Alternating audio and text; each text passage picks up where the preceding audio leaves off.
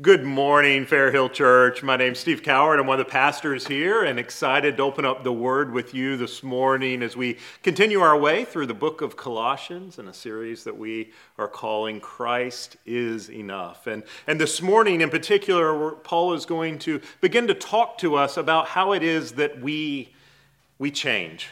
So let's see that now in Colossians 2, starting at verse 6.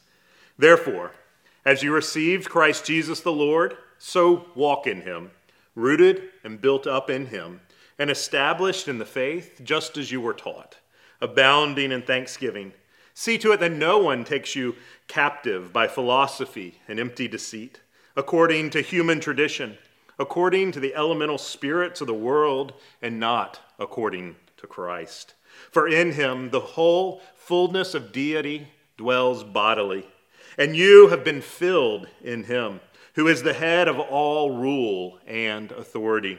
In him also you were circumcised with a circumcision made without hands, by putting off the body of the flesh with the circumcision of Christ, having been buried with him in baptism, in which you were also raised with him through faith in the powerful working of God who raised him from the dead. And you, who were dead in your trespasses and the uncircumcision of your flesh, God made alive together with him, having forgiven us all our trespasses by canceling the record of debt that stood against us with its legal demands. This he set aside, nailing it to the cross. He disarmed the rulers and authorities and put them to open shame by triumphing over them in him. Let's pray. Heavenly Father, would you be present with us now as we dive into your word? Would you teach us how it is that we are able to walk in Christ? And as we do so, might we be pointed again and again to the good news of the gospel? Would you use this time to teach our hearts? And we pray this in the matchless name of Jesus. Amen. I'm sure you're like me, whether it's on Facebook or Instagram or wherever it is, you're seeing all of these graduation announcements and people graduating virtually, and it's a very different world we are in right now. But at the same time, it kind of just reminded me, I was just thinking about my own graduations, whether it be from high school or college or seminary, and anytime you graduate, you think you've finally made it. You're finally there. You've accomplished it and you're ready to move forward. You're fully prepared, and then you graduate and you're all excited, and then you find out that you not really.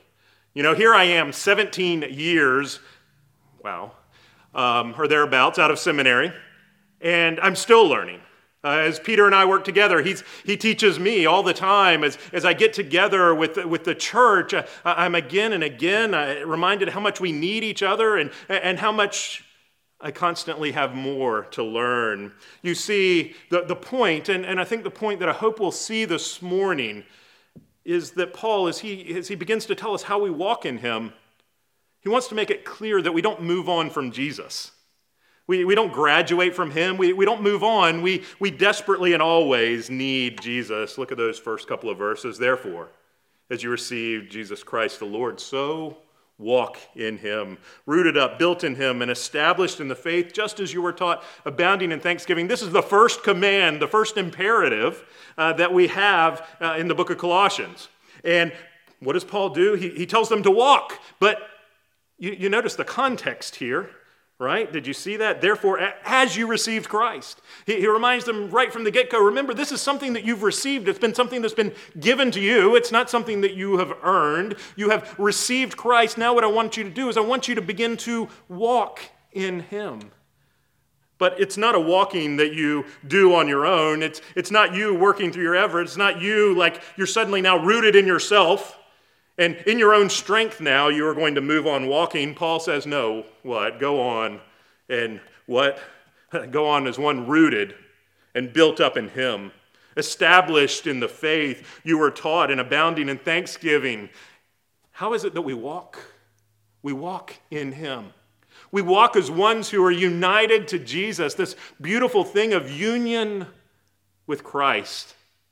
One of Paul's favorite ways to talk about us as believers, saying that we are in him, that we are in Christ, that we are with him. And Paul uses it over and over again. And if you didn't notice, he uses it quite a few times in our passage this morning as we're called as how we are in him.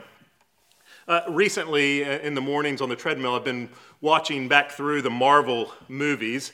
And of course, where else do you go to try to better understand union with Christ than the Marvel movies, of course. And, I was just reminded, you think of Iron Man. Iron Man's kind of the guy, he built himself up. He created himself. He made himself into a superhero, right? Through his own strength and through his own money and through his own mind and all that stuff, he's able to create himself into a superhero. But then you have other superheroes like Captain America or Spider-Man or something. And how do they get it? They're injected with something.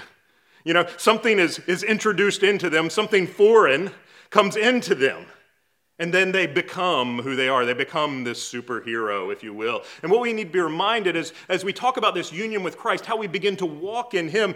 We're not Iron Man. We don't build ourselves up. It's something that is put into us. It's something foreign that comes in from the outside to us. It is Christ that comes into us, and we are with him. And as a result, because of our union with Christ, we never get beyond Jesus. How is it that we continue in the faith? How is it that we will begin to walk? It's only in Jesus. It's only in our union with him. Because why? Because we can't add anything to Jesus. We can't add anything to what he has done. Just think about it. What can you really contribute? Have you ever really done anything out of pure motives? Have you ever really gone and you've done something totally for the glory of God? Or maybe you're a little bit more like me, maybe probably not as bad as me, but I'm doing it for the glory of God, I'm doing it for the glory of Christ, but it's also a bit for the glory of Steve too. Every time we approach things, we approach them, even when we're trying to do good things, we end up finding ourselves approaching them with mixed motives. And so Paul's saying, you're never going to get beyond Jesus. You're never going to get beyond him and being bound up in him. And as we do this, the world is telling us all sorts of lies. Just think about it. If you had to fill in this sentence, how would you fill it in? If I had blank. If I had, what is it that if you had it, you would be satisfied? And there's probably many things, if you're like me, there's probably many things that you can put into that blank. I even think of right now, what we're doing right now, to kind of open up the veil a little bit on what we're doing right now. As I'm sitting here trying to preach to you as you're on your sofa there, I'm in here with three guys, and, and it's really tough. I don't have a group of people watching me, and, I can look over at them, and they're nodding their head, yes. And look, I get it. You're nodding your head yes because you just caught the preacher looking at you. It's probably not to really encourage me, but to be honest, I need people because I need to see that I'm receiving others' approvals. And Peter's back there trying as hard as he can because he knows how much I need my approval. He's back there nodding his head and trying as much as he can to encourage me because he knows how much I need that as I'm preaching. We look to all sorts of places other than Christ for our satisfaction in life. And so what do we do with that? Paul continues to talk to us about that in verse 8. What does he say? Here's the second command, actually. It's very interesting. This is the second command in the book of Colossians. See to it that no one takes you captive. That's the command. See to it. See to it that no one takes you captive by philosophy and empty deceit, according to human tradition, according to the elemental spirits of the world, and not according to Christ. Paul's warning the Colossians. He knows us way too well. We get sucked in by the philosophies of this world. I was just talking to you about how I get sucked into the philosophies of this world, how I get sucked in by things like needing others' approval. There's all these things that suck us in. And we get sucked in and we buy into the philosophies of this world. And Paul says that they are empty. And yet we keep going after them. He says, don't let them take you captive. Don't do it. Don't fall for it again. And what do we find ourselves doing but adding things to the gospel? And next week we'll talk some more about some of the particulars of those that the Colossians were doing. They were celebrating certain special days, or at least they thought there's certain laws that they had to keep. And ultimately, as we'll see, Paul says all of those things, they're of no value. They're of no value because of what is of real value is your union with Christ, that you are united with him. You see, we shouldn't believe the lie, that lie that was, over those gates at the concentration camps, or at least a couple of them back during World War II, and the Jews and others would walk through, and there above it, basically the translation was, work makes free. Work makes free. Work will set you free. And what a lie it was to them as they're going to their death. And yet that's the lie that we often buy into. The empty philosophies of this world, that work will set us free, that if we do, maybe, it's that false hope. Most of us, we probably know better in our heads, but in reality, in the way that we live more like this. We believe that maybe, just maybe, we can do enough good works that are going to outweigh our bad. Now, most of us, you're saying, well, of course I don't believe that. Your theology may be better than that. You may know that that's not true, that you can't earn your way, but how do we live?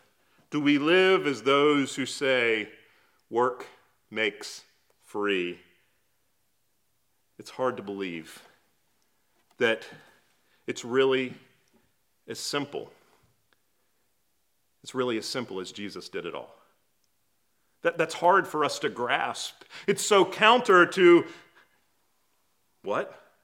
These human traditions around us, these philosophies that the world tells us. It's so opposed to it. And so Paul is grabbing the Colossians, and maybe us this morning too, by the shoulders and saying, no, those things will not bring you freedom. They're not going to bring you true joy.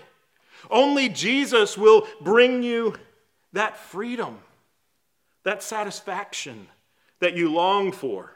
And you see, because we are found in him, because we are united in him, what he has, we have. What he has, we have. And so, but what does this look like, really? What is this in reality? What does this really look like? I had the privilege, well, it's been way too many years ago now, but of working quite a few summers out in Colorado at a Young Life camp. And when I was there, I was doing like high ropes course, zip lines, all that kind of stuff, and rappelling cliffs, and all that kind of real fun stuff. And one summer I was actually out there, I was like in charge of it for the entire summer. I was the one who oversaw it all and trained everybody and those kind of things. And it was during that summer, there was this girl that came to camp, and I guess she must have had cerebral palsy, maybe, or some form, something like that. And as a result, she was wheelchair bound. And she had no control over her legs. She had very little control over her arms. And word got to us that she still wanted to go rappelling. And we said, okay, we'll see if we can make this happen. And so we figured out a way to try to drive her as close as we could, and then others carried her, and then we engineered some ropes and stuff to be able to help pull her up that last little bit of bouldering that was required to get to the top of the rappelling cliff. And we clipped her in and everything, and helped her over the side, and got her over the side, and slowly we started lowering her down. Now, in a sense, she wasn't really rappelling, because, rappelling, like, you're the one who controls your descent. You kick off the side of the mountains, and here she is. She's being lowered down slowly to the bottom of the rappelling cliff and kind of spinning around, and as you looked at her, it was just sheer and pure joy. You've never seen anyone more happy. I probably put well over 1,000 kids over the side of that rappelling cliff and helped them all the way to the bottom, and never saw anybody with more joy as she was rappelling. She did nothing. We did it all for her. She did absolutely nothing, but she got to enjoy all the benefits of going rappelling in the Rocky Mountains, overlooking the Arkansas River Valley and this beautiful place. She got all of the benefits of going rappelling. with none of the work. And what we need to understand is that's very much what we're talking about, is we're talking about being united with him. We do nothing, and yet we get everything in Jesus. See how Paul takes us to there, verse 9. For in him, in Jesus, the whole fullness of deity dwells bodily. In him is everything. And you have been filled in him, who is the head of and rule and authority. Because you have Jesus, you get all the fullness that comes with Jesus. Because you're in him, because you're united to Jesus.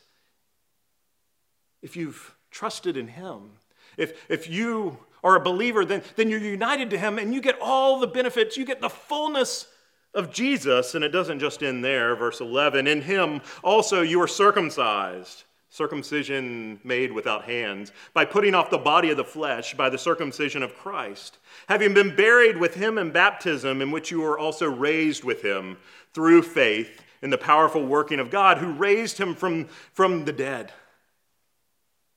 You know, others were telling the Colossian church that somehow they weren't complete.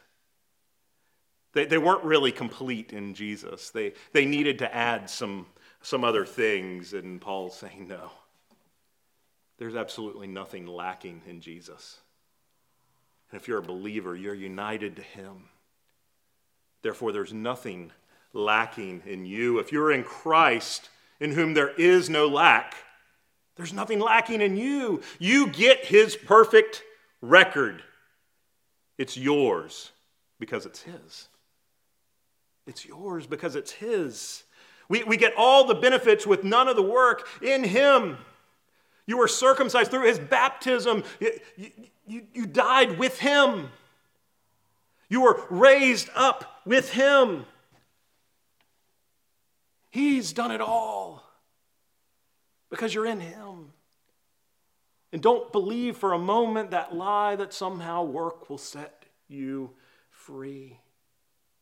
Instead, believe that in him you have a new identity.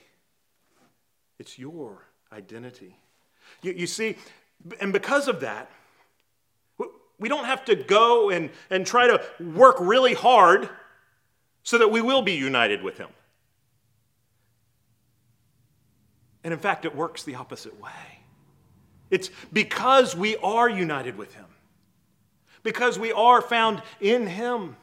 Because what he has, we begin to change. The only way, really the only way that you and I, that we really change is when we understand, when we begin to really comprehend who we are in Christ. Who it is that we are in Jesus. You know, the apple tree, it doesn't have to work really hard at producing apples. If it's got good soil and stuff, that's what it does. That's what it does. It just produces apples.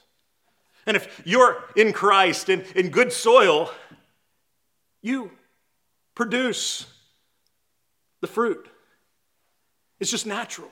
It begins to take place. It almost can't be helped. You don't make that fruit by trying really hard. That fruit should begin to come natural because of your union with him. Sinclair Ferguson, he puts it this way.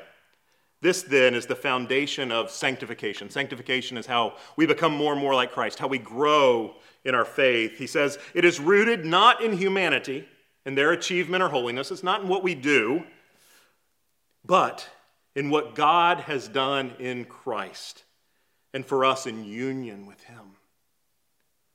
It is seeing oneself in that context that enables the Christian to grow in true holiness. It's when we understand our union with him, when we really begin to comprehend it, that things begin to change in us. That we can't help because we understand and we have mined the depths of the gospel.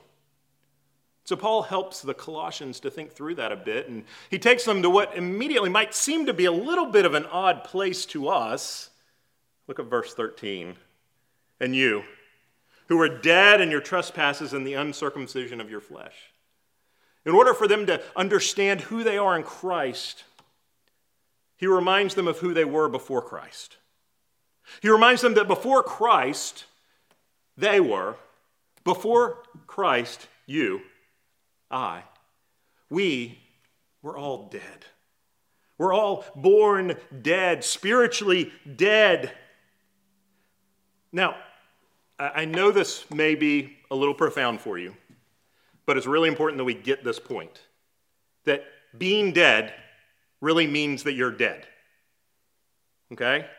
And dead people, they don't do anything. And so that, you got to understand when Paul's talking about you being dead, that's how dead you were. And we got to be careful because sometimes we think of things like, well, that person, I mean, I know I was dead, but that person was really dead. You know, and we think through this, maybe even in this kind of context, maybe as we're sharing testimonies or something, and you hear that other person's testimony, you're like, wow, how God transformed them, and you know they were so dead, and God transformed them and made them alive, and you begin to think of that, and you begin to say, well, I wish, you know, I had that kind of testimony. It'd be so much easier to believe and be transformed. But do you understand what you're doing? When you begin to say things like that, you're saying that person was more dead than I was. You think somehow it's a bigger miracle that they came to faith than that you did. The gospel is a great leveling ground. We are all equally dead. We are all equally dead. And when we start thinking through those things, we're showing that we don't quite understand what the gospel really means, what's really been done for us. We need to understand that starting point, that we were really dead, and that we're not talking about Princess Bride kind of stuff. We're not talking about being mostly dead. Okay, there is no mostly dead. There's only all dead. Okay, we all started off just as dead. None of us started off any better than any others, and it's just as much a miracle that what Paul says next has taken place in any of us. Let's look at that, verse 13. And you are continuing in verse 13, and you who are dead in your trespasses and the uncircumcision of your flesh, God made alive together with him, having forgiven us all our trespasses. What does he say? That you who were dead, what has happened? You've been made alive. The most incredible miracle in all of creation. That people dead in their sins have been made alive in Christ. It's one of the most incredible miracles ever that he has forgiven our trespasses. It seems incomprehensible, and you begin to wonder, how could this even take place? How could this ever be true? And Paul immediately tells them exactly how it is that it is true. Verse 14. How is it true? What did Christ do? What happened? He says, by canceling the record of debt that stood against us with its legal demands. This he set aside, nailing it to the cross. He disarmed the rulers and authorities, and he put them to open shame by triumphing over them in him. One commentator puts it this way. It might even be said that he took the document, the ordinances and all, you know, that document, if you will, that details everything that you or everything that I have ever done. All of those really bad things, all of those naughty things, all those things that the accuser points out to me and says, you're not good enough. All of those things that are the reason that I don't deserve life. All of that sin, all of that guilty record, and what happens with it, he nailed it to his cross as an act of triumphant defiance in the face of those blackmailing powers that were holding it over men and women in order to command their allegiance. Do you understand what he did? Do you understand what was nailed to that cross for you? Paul was dealing with a people who were beginning to think that maybe they needed some more to be full.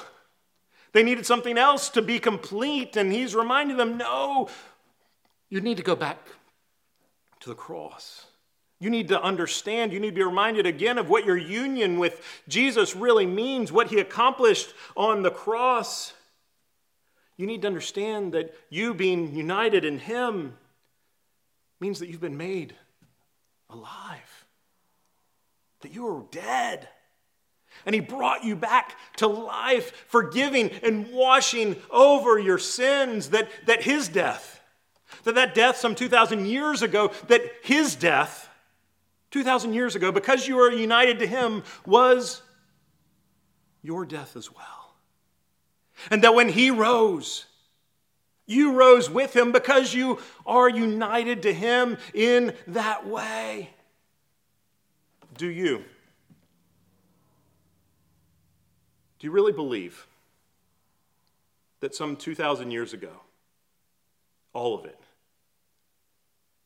your whole record, all of those sins, do you really believe that 2,000 years ago it was really nailed to that cross? Do you really believe he did it all? Paul wanted the Colossians, I believe. He wanted us to taste, to know the incredible sweetness, the incredible joy of our union with Christ. That we get all of the benefits. We get it all. He's done it all for us. It's not us working really hard to be really good. It's not us being like Iron Man and creating this really great superhero outfit. No, he has done it all. And we get all of the benefits. What is true of him is true of us. And as a result of that, as the work that was done on this cross, there is no more condemnation. There is no more shame. And so we must understand that we're never going to move on from Jesus. That walking in him is a continuation of having received him. There's continuity between when we received Jesus and now when we begin to walk in him. We're able to walk because we're united with him. And we desperately need him each and every day. We should all be able to say that there is more to me than what I've done. There's more to me than those things that make me feel guilty at night or that bring me shame. There's more to me than that because I have Christ. I'm united to him. We need to understand that we are not a disappointment to our Father.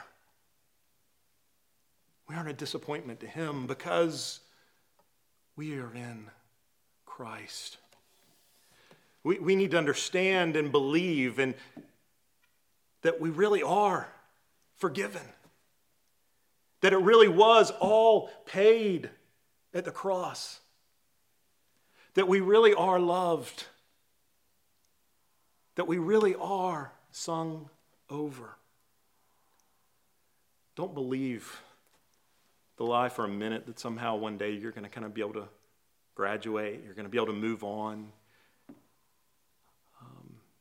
That somehow there's another way to become complete. No. That has already taken place in Jesus, in Christ.